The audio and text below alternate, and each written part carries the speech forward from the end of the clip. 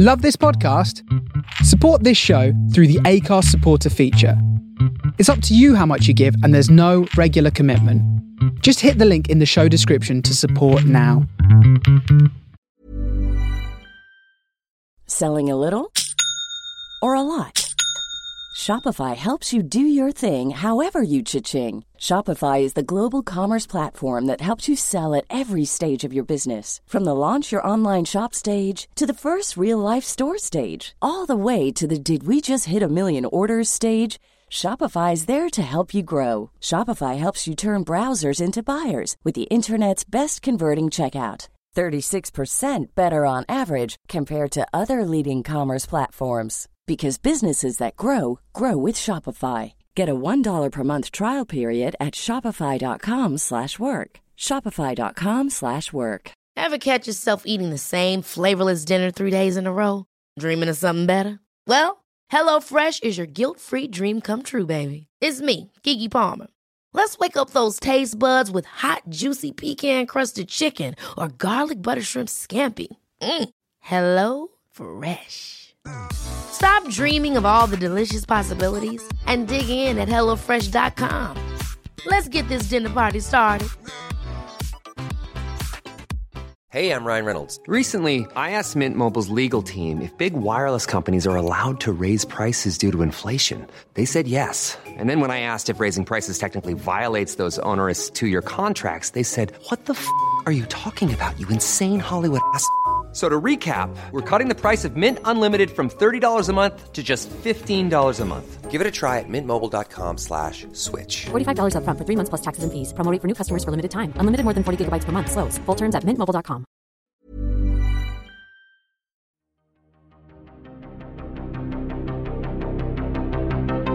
This is Writers on Film, the only podcast dedicated to books on cinema.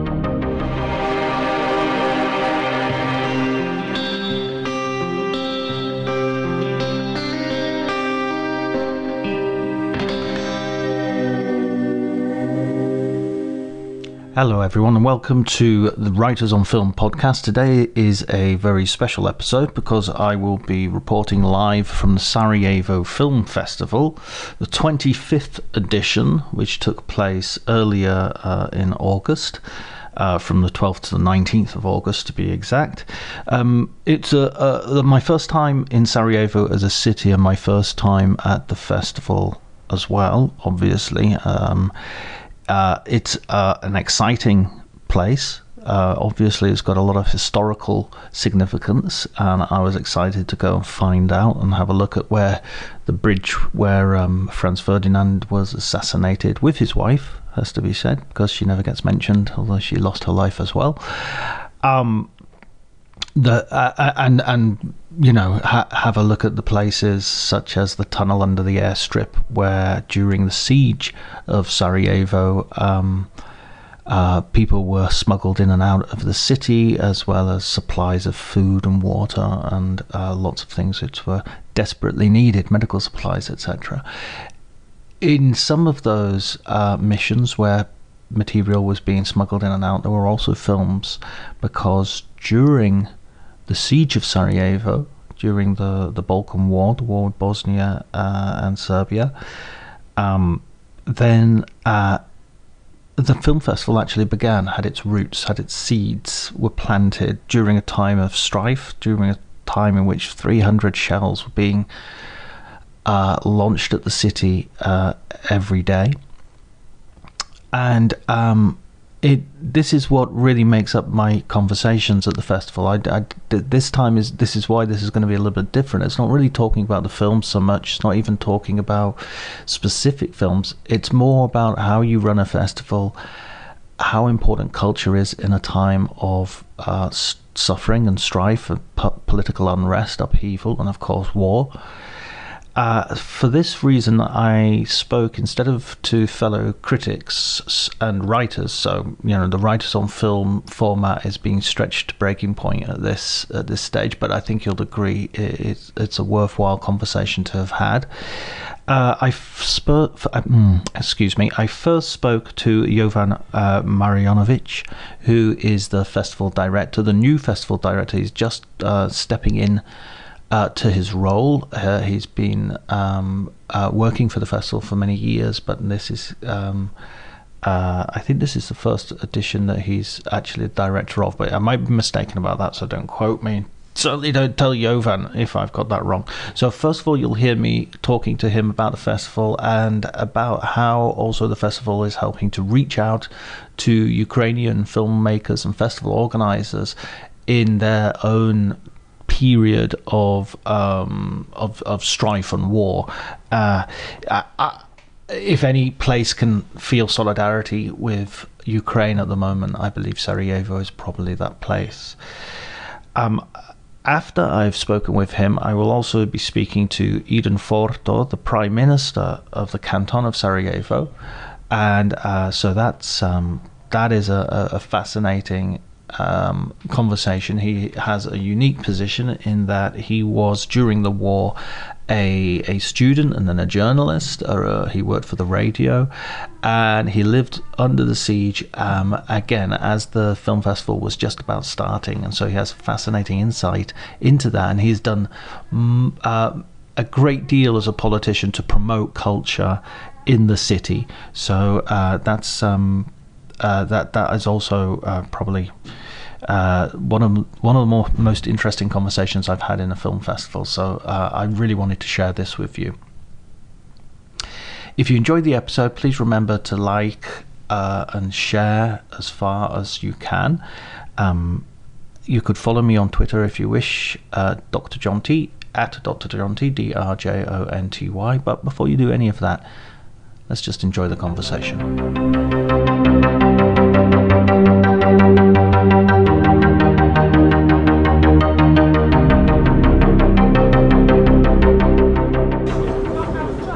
Okay, great. So, how's the festival going? Very so well. far? It's been seems like a vintage edition already. Right. Great guests, a lot of interest. It's probably the biggest Sarajevo Film Festival in terms of audience numbers. Right. So good films, obviously, and some good reviews so far for the premiere films. Overall, I think very good. Is it difficult as a balancing act to go for, you want to have your premieres, but you also want to have a mix, and you also want to have the public and the critics? Sorry, so the question was the balancing act between public and critics, premieres, and movies from elsewhere. Yeah, I think we have the Sarajevo Film Festival has always done this balancing act. Our different programming sections reflect this, and really the heart of the festival are our competition sections, focusing on feature films, documentary films, short films, student films from the region of Southeast Europe. Mm-hmm. And this is where most of our world premieres come from. And we have 51 films from this part of the world in these competitions, making Sarajevo Film Festival probably the biggest programming of films from this part of the world anywhere. However, our more popular sections are obviously the open air section in one of our flagship venues, the open air cinema, that fits about 3,000 people every night, and obviously these films are more audience driven and is kind of what's the best from the festivals in this year, etc. So, or the summer screen section showcases the best of films that deal with popular culture, with music, with teen and children's sections do exactly what it says on the can. So I think the programming actually has to be a mix of all these, because Sarajevo is both the festival for the city, for the audience in the city, and for the industry. Right. So this is the balancing act, and I think our focus on the region helps us do this in a good way, because we're not only focused on world premieres, so we're not thinking of ourselves as an, let's say, traditionally defined A festival. Yeah. All right. Yeah. So we think of ourselves as a festival which will showcase the best of Southeast European cinema. Right. So you will find films in our competition program which are not world premieres, which have, maybe they're a regional premiere, obviously. The films should not be shown in other festivals in the region. Many are, more than 50% are world premieres, but I'm saying we are not slaves to this concept. Sure. So we are sort of, the idea is to have the best of regional cinema, and without any prejudice, because we are still early on in the festival in that sense. A good example is there's a Croatian film, Safe Place, in the competition section. The film has just been to Locarno a week ago, where it won 3 awards. Let's see what happens here, obviously, but it's fantastic to have film being visible in 2 big film events, just one after another. Yeah. It creates a good synergy for this film, and obviously it doubles or triples the visibility for it, which is ultimately what we want in these competition sections. We want these films to go on from here. We want to discover. We want to send them, outside to the audiences and festivals internationally. Right. So it is. It is about putting it all together and trying to make it work for the benefit of the films and the filmmakers. Sure. And what about the culture of film in Sarajevo? Because I was talking, my first time in the city, I was talking to people, and there's a real sense of, this is the best time of the year for Sarajevo. This is a big event for Sarajevo. So there's a real lively cinema culture, right? Is that how you would define it, or how do you feel about that? I think there's a lively festival culture. Sure. As well as cinema, but I think the festival is the driver. The fact that it happens annually and that it has been consistently developing over the past 28 years. So it has been interesting from the get-go. You had this story of a festival, starting during the war in a besieged city without electricity, without water. All of a sudden somebody's making a festival. It's a crazy story, it seemed, to people outside. So there was a lot of support for the festival. So from the first edition of the festival was supported by some of the biggest names of European and global filmmakers, intelligentsia. There was a lot of love and support for the festival. Sure. From the very beginning, and that this obviously with a dedicated team of people who was working on the festival, these 2 things combined, and a clear concept of where it can go, the festival was consistently growing over the years. So people in the city embraced it as something that's successful and theirs. Right. And they loved it for it. They felt that this is a time of the year where they're closer to, to the cosmopolitan view of the city that they had, and that was, in a way lost in the war, and then in the transition from one system to another, and all of this. So. There's a lot of love for the festival in the city. It is a time of the year where everyone wants to be in the city, or they want to invite their friends and family over to visit because they feel they can, show them around and have them have good time. And then you have also many people who come here for films only. So it's a mix of cinephiles. It's a mix of people who want to have good time. They want to see other people that they haven't seen in a while, etc. We have just tourists, which is more and more. Sarajevo is becoming a touristic destination for in summer. Also, I think thanks to a lively sort of cultural scene, including the festival, as sort of highlights of maybe sort of the peak of the summer season. So it all came together somehow. It all molded together in an interesting way. And I don't think anyone is losing there. You know, if you want to go for your avant-garde cinema, it's there. Yeah. If you want to go for your crowd pleaser with thousands of other people, it's there. If you want to go party, you can party. Yeah. The whole spectrum of human life. Is there.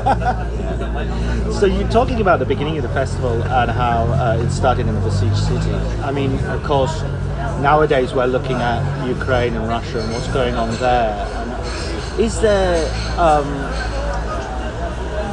do you guys have a sort of particular point of view in looking at that and seeing a sort of similar situation of war and strife?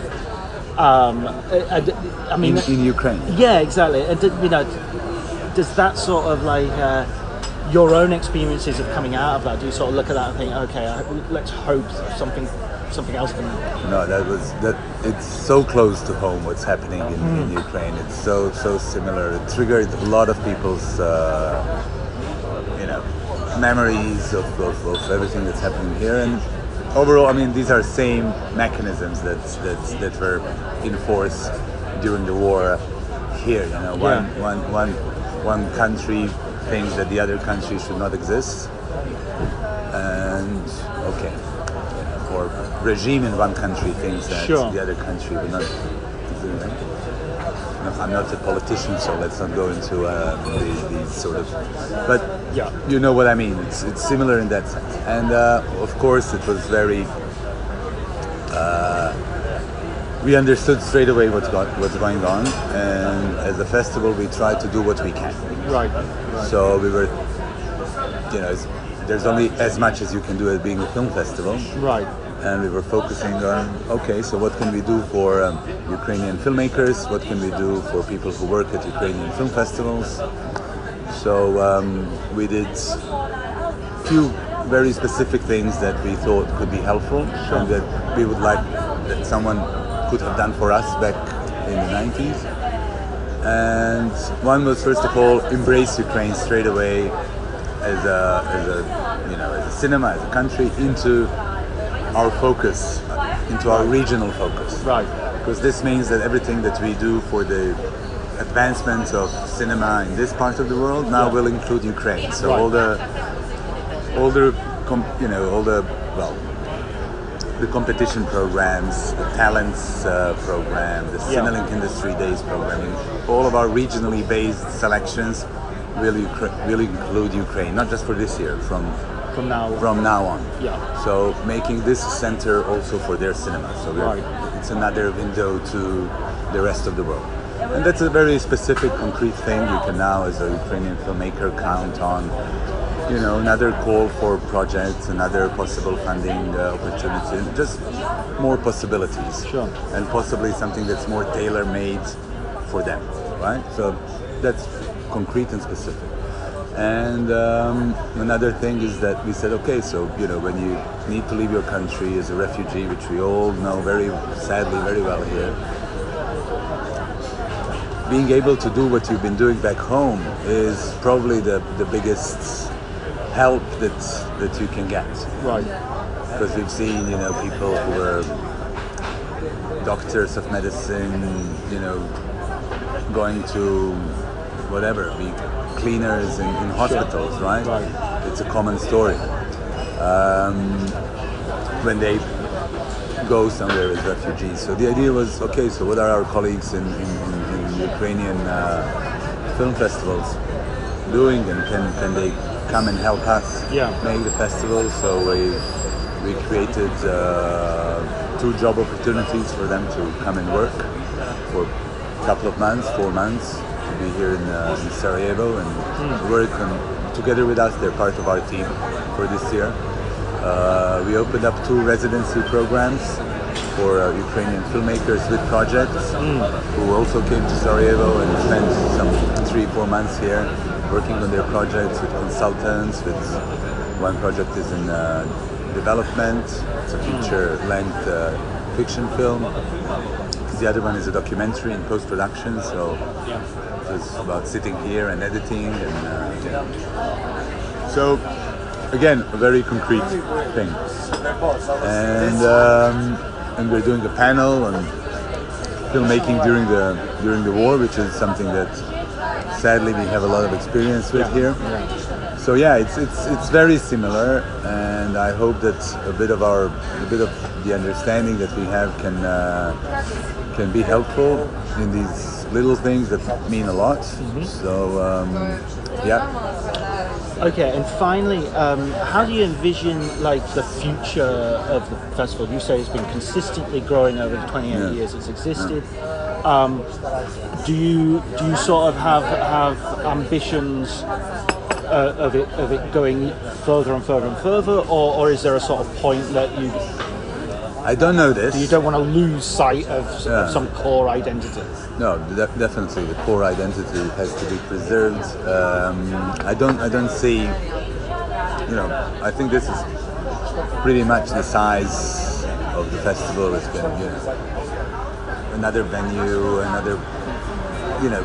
things change all the time. Sure, so there will be things that we will, stop doing, and we'll be doing something else. We try to adapt to the needs of the industry, to the needs of the audience, and we also try to dictate or anticipate some trends. So these two forces, they kind of they affect each other, and this is what we do. We really research what are the needs of the industry through meticulous data collection, through talking to people, through being parts of the industry. Most of us are producers or directors who are running the festival. So we kind of are inside, and but we also collect a lot of data and analyze it. So we like to say that we are data driven with a curatorial touch in that sense. So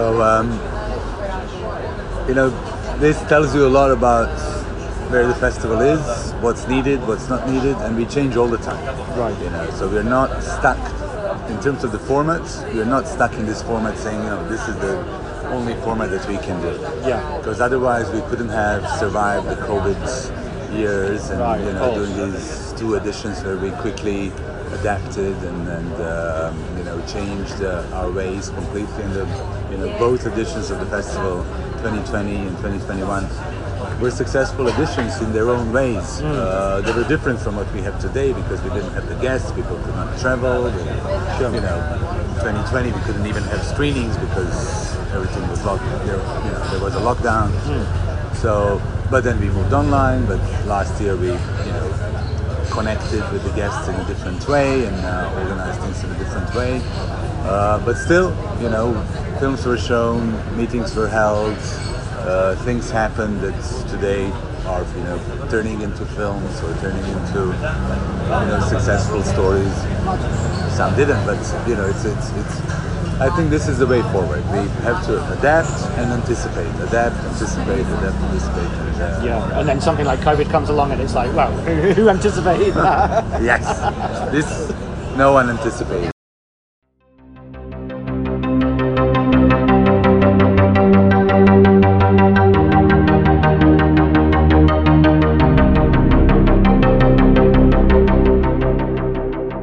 Okay.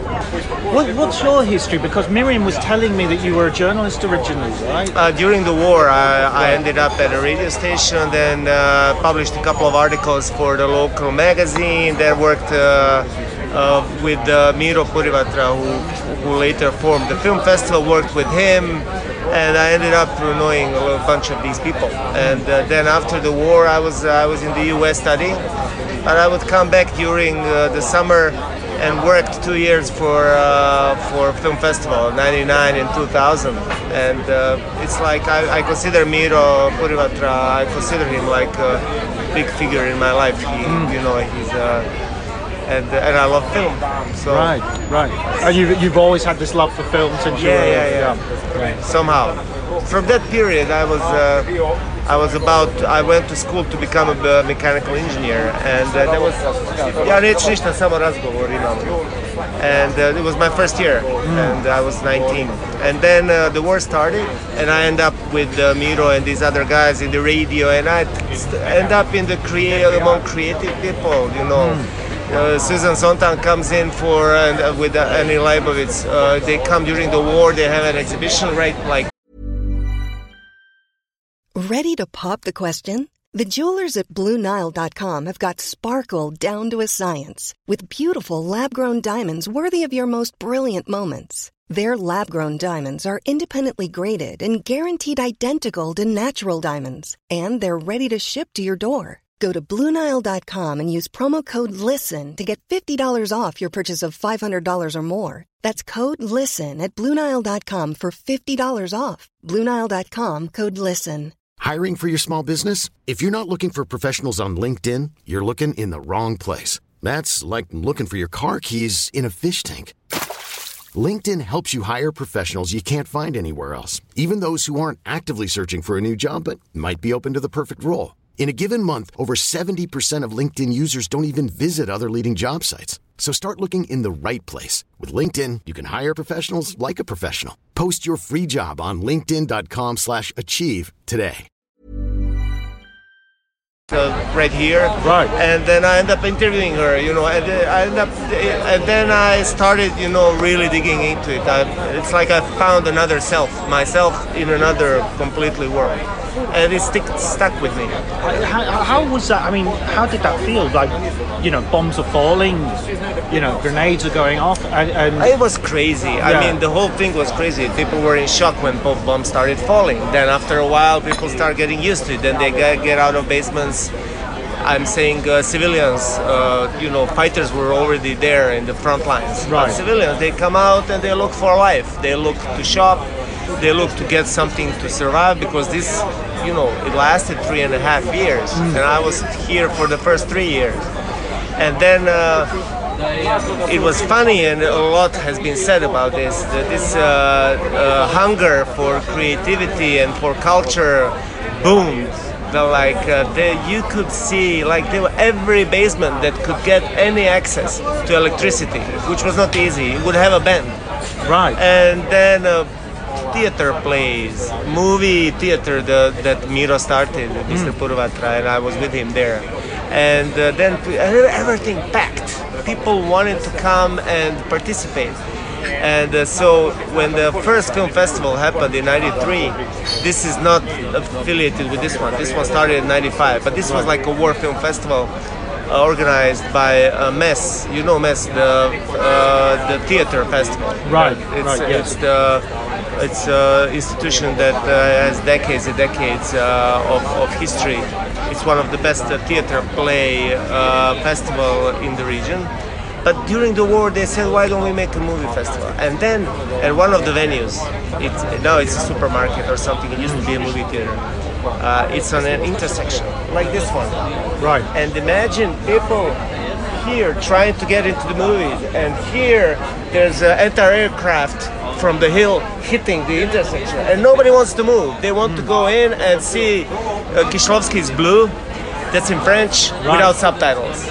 Wow. And you know, people just wanted to come in. It was really, really amazing. And I actually reported from this festival. You know, took statements from people, from local filmmakers and things. We had a little show on the radio about the festival. But everything was crazy. You know, someone dies, you move on. Things happen. You know, you go to. It's completely insane. And how are you getting films to show in the festival? Usually the international community, you know, UN. Right. Some people had access to travel, not many. Right. But so when you have connections, for example, person who owned my radio station where I worked for, Radio Zid, it's Zdravko Grebo. He was a professor with international connections, and then when he would go out and come in, I remember we would make a list of CDs we wanted him to bring, you know. And I'm like, put Sisters of Mercy. They're like, no, they're not cool. We stick with grunge and everything else. Like, come on, give me, I love Sisters of Mercy. It was my favorite back then. They mocked me. It's not Sisters of Mercy. I'm like, fuck you, So this is how films would come in. Then we had the tunnel later when it was opened under the airport. And I recommend that you go and see. We went yesterday and had a look at it. This is how I got out of the city in '95, Right. And a lot of stuff started coming in through that. But mostly UN and internationals, they would help. Yeah. Right. So they would bring in films. People who could travel. The first. It wasn't a festival. It was like almost like a commercial showing of movies. Was at Ratno Kino War Cinema, run by Mr. Purivatra. It was VHS, someone brings VHS, and then we see, it was, I don't know, some blockbusters like Indecent Proposal. I remember creating an ad for the film or radio jingle ad, to come and see, and we were making ads like everything's normal. Come to the movies, see the movie, It's like. It was crazy. So like no reference to the war or anything? It's like come and see the movie. Yeah. And Ratno Kino Obala. It's like War Cinema Obala. And then I remember that was then Face Off. John Woo. Another Woo movie. Broken Arrow? With Broken Arrow with Jean-Claude. And then... commercial stuff that you can, show. It's cool. Sometimes it's really poor quality. But who cares? And how many people would be in the? Well, this theater would bring in about 100, 150 people. It was a small. It was actually a scene for the Academy of Acting, where they would have their own, stage for classes. Right. And they turned it into, the small projector. There were concerts there sometimes, exhibits. But at one point, the main purpose was, the movie theater. Wow, that's amazing. And so nowadays, having the festival, and again, we've got war on the edges of Europe, in terms of Ukraine. How's that feel for you guys? Because that must be kind of quite triggering to see those images again on the news. Well, like everything with the war, first days are the hardest. When bombing and when the aggression started in Ukraine, when the Russians went in with tanks and started bombing civilian buildings, and we saw this on television, I felt a massive PTSD triggered. Right, here. Right. Yeah. People I know, people in my government, you see that they're really disturbed. Yeah. They go out of character, A person who, likes to make everything light and likes to tell a joke, they suddenly start saying, we need to get ready, people were crying. I went out of one meeting. It was related to Ukraine. I went to my office and on my own and started crying uncontrollably. Right. And I noticed everyone who's been through the war. When the Ukraine aggression started, it was really massive reaction, and fear, and just emotions, and but today is already a little different, Right. Like it used to be when we were at the center of this attention. In the beginning, you have the attention. Later, you have to create attention. It's hard. It's harder and harder to tell people, "Hey, we're still dying over here." And. So we try to make as many connections as possible. I know that the film festival has incorporated Ukrainian professionals and filmmakers, and they added films from Ukraine as if they were our region, which is Southeast Europe, which they're not. But it's a symbolic way of supporting them. Yeah. No, I mean that's amazing. That can also provide sort of an inspiration for the Ukrainians. In this period, and there is that contradiction between you want to show life is not there's you can get some sort of normality. Life goes on, but at the same time, this is not normal. We're not, we don't want you to forget that this is actually a war. Well, culture, at least during the war in Sarajevo, it was really I recognized it later when I got smarter. I was very young there. It was like a basic human need, and this is the extreme situation where you can actually see it. Right. It was a basic human need. People who would be in combat, they come back home for they want that. They want culture. They want something to hold on to. It becomes way of struggle, of resistance. Yeah. And I think I'm sure that in Ukraine right now this is what's happening, especially in the hardest hit regions and cities. Yeah, absolutely. Let's hope something.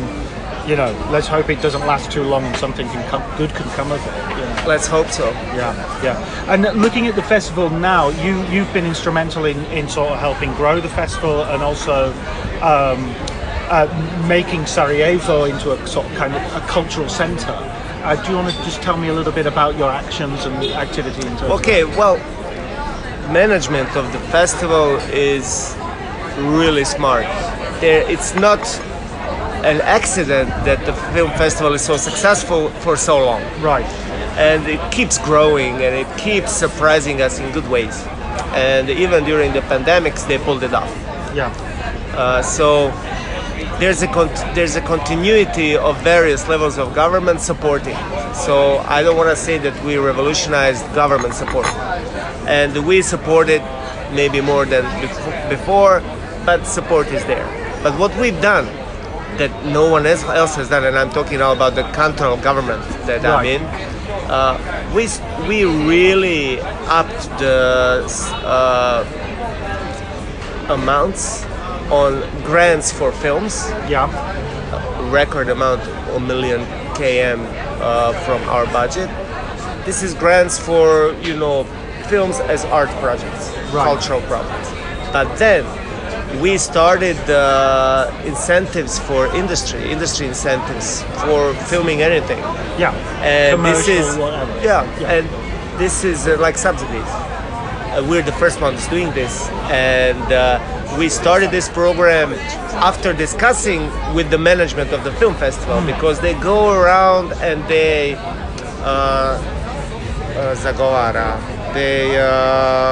campaign for film industry. Right. And they talk to the telecom, they talk to other levels of government, and they talk to us and they said, let's have these incentives for the industry. Let's do it. And we did it, and we're the only ones doing it. And last year we had one movie that we supported production. It's called Illyricum, and it's premiering tonight at Cineplex. And we will have a press conference about it. We provided 300,000 km through incentive. I don't know if the film is good or not. We helped the jobs that created the film. And this year we're going with 2 million km, and this is a big amount. And this is exactly what we promised to the film festival that we would start as a government, so that the whole sector starts, pushing up with the domestic product. So I think, aside from actually helping giving the grant to the project and giving grants to films as cultural projects, this sector incentive, I think it's key for people to realize, okay, now I have a job in the industry. It's not just, culture is not a burden on the budget, it's investment, like you give incentives for agriculture. Help us, we want to grow as well. So this is something where I'm trying to work on shifting the public awareness of that this is really necessary. That economically it has economic positive feedback narrative behind people watching movies. It's not just people watching movies for a week and having a couple of Hollywood people come in.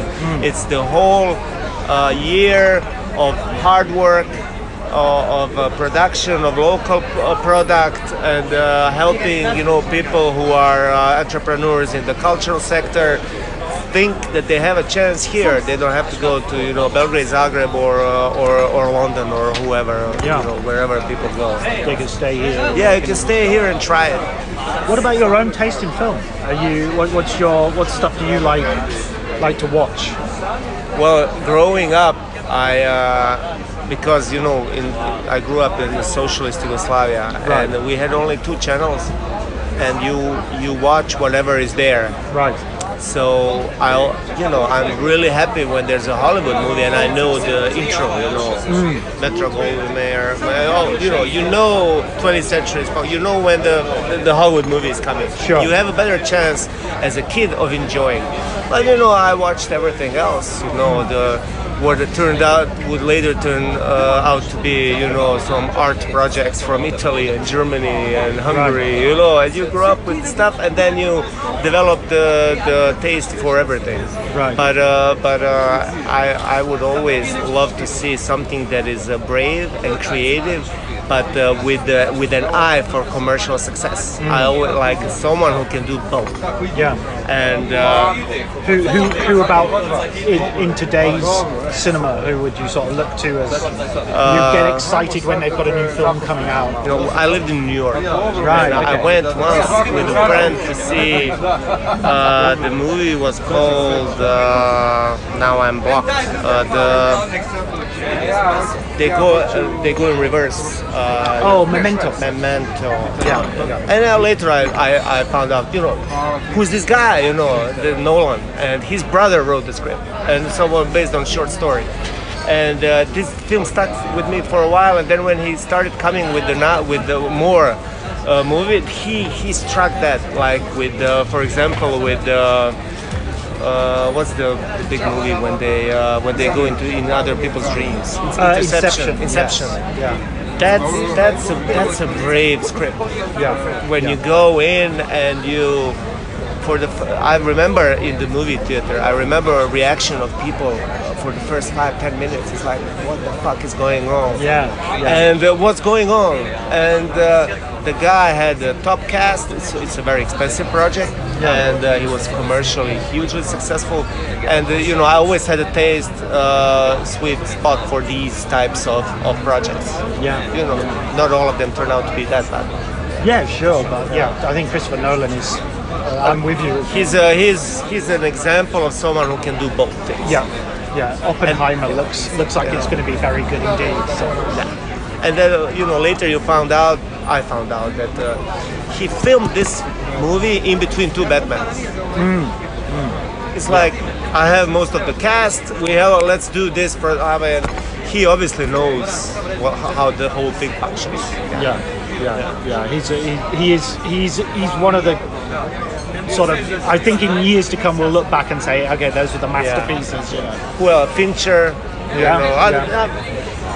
Regular usual suspects now, but in the beginning I'm like, these guys, they know what they're doing. Yeah, they've kind of last 10-15 years become, as you say, the usual suspects. But it's not how it started, No, Fincher was like, Memento was low budget. Yeah. Aronofsky, but I met him here, and he seems to be doing better with lower budgets, but he also can make something that goes, for Oscars and awards and everything, and then have some commercial success with it as well, and bring the A cast. So he used to be one of these guys. Yeah. And when you've had these big guests coming to Sarajevo, who was sort of. It's a difficult question, I guess, but who have you been sort of most thrilled to meet? When I worked here in '99, I because I studied advertising, right, in the US, and because I knew Miro and everyone, I'm like, okay, let me help you about you're creating ads for festivals, sure, and I helped them there. But while I was in the war room with everyone else, and everyone is going nuts about too many things happening during the festival. And I'm a person who is really not easy to I'm always calm in Right. stressful situations. Right. And then Miro's wife, who's also in the management, she says, you need to come back next year and work with some of the people who we can't please, who are always upset. Like some right. people who are... there was one guy who was one of the selectors of the festival, and they're like, you need to work with him because everyone says he's crazy, he's too demanding. I've become best friends with this guy. He's like, he just wants things to be good, and he doesn't want, So when I came back for the festival, and some of his guests were, Daniel Defoe, Steve Buscemi. This is all in 1 year. Mike Lee. Darren Aronofsky, everyone was here at the same time. But the most sincere conversation I had was with Mike Lee. Right. He was really just a super nice guy who wanted to know about society. Right. He wanted to go through the bubble of film festival when everything is perfect, and wanted to know how things are when there's no festival. Right. And so it seemed his interest seemed genuine, and I really liked him. But generation-wise, I think, and like the style, and the Darren was really, he was really good. Like, Yeah. He's like, let's go party, and something like that. Brilliant. And what about the future of the festival then? It's grown consistently. It's changed consistently. Is there something that you're not doing at the moment that you'd like to do in the future? Well, this year is a key year because there's a transition in management. Right. We have the new director, even though Jovan basically grew up with the festival. Sure. And it's not such a shock. But we need Miro to stick a while in as much as possible in consulting roles, so things doesn't start, going south. Right. What they have been doing best is keeping it for the citizens. So the red carpet, people go through the red carpet and go see a movie. Yeah. We need to keep it for the citizens. The people need to be accessible during the festival. This is very important. It has to be, we need to keep check on the glamour and the security. Yeah. One thing, I think they've been doing this successfully, and I want them to continue. But Cinelink and the co-production scene is all the money needs to go there, because nothing is better than when, let's say, when the Romanian guy comes here as a young author to develop a project, and he spends good time here meeting people, and then 4 years later he wins Cannes. And he comes back with the movie, and he's like, oh, I've been here, And we've had this with the award-winning authors from Romania, from Turkey, from the region, who said, oh, I started in Sarajevo, and this dimension of the festival is not so public, right? But it's key, and they have to keep pushing that part, and I think the state needs to also take notice. And we need to, push the money into successful projects, because they always bring back. Yeah. Brilliant. Okay, that's wonderful. Thank you so much for talking to me. Really Thank good you to so meet much. you.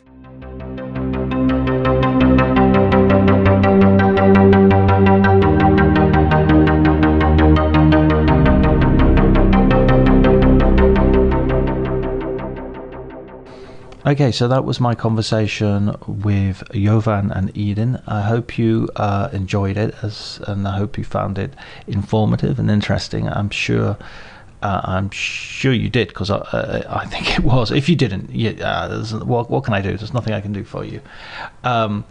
Next week I will be at the Venice Film Festival, so I'm not entirely sure if I'll have an episode lined up before then. If I don't, there'll probably be a gap. And if I do, then this message will be redundant. Thanks ever so much to Elliot Atkins for providing the music, Ali Harwood for providing the art, and a thanks to you, dear listener, for continuing to listen to this podcast. So until next time, take care.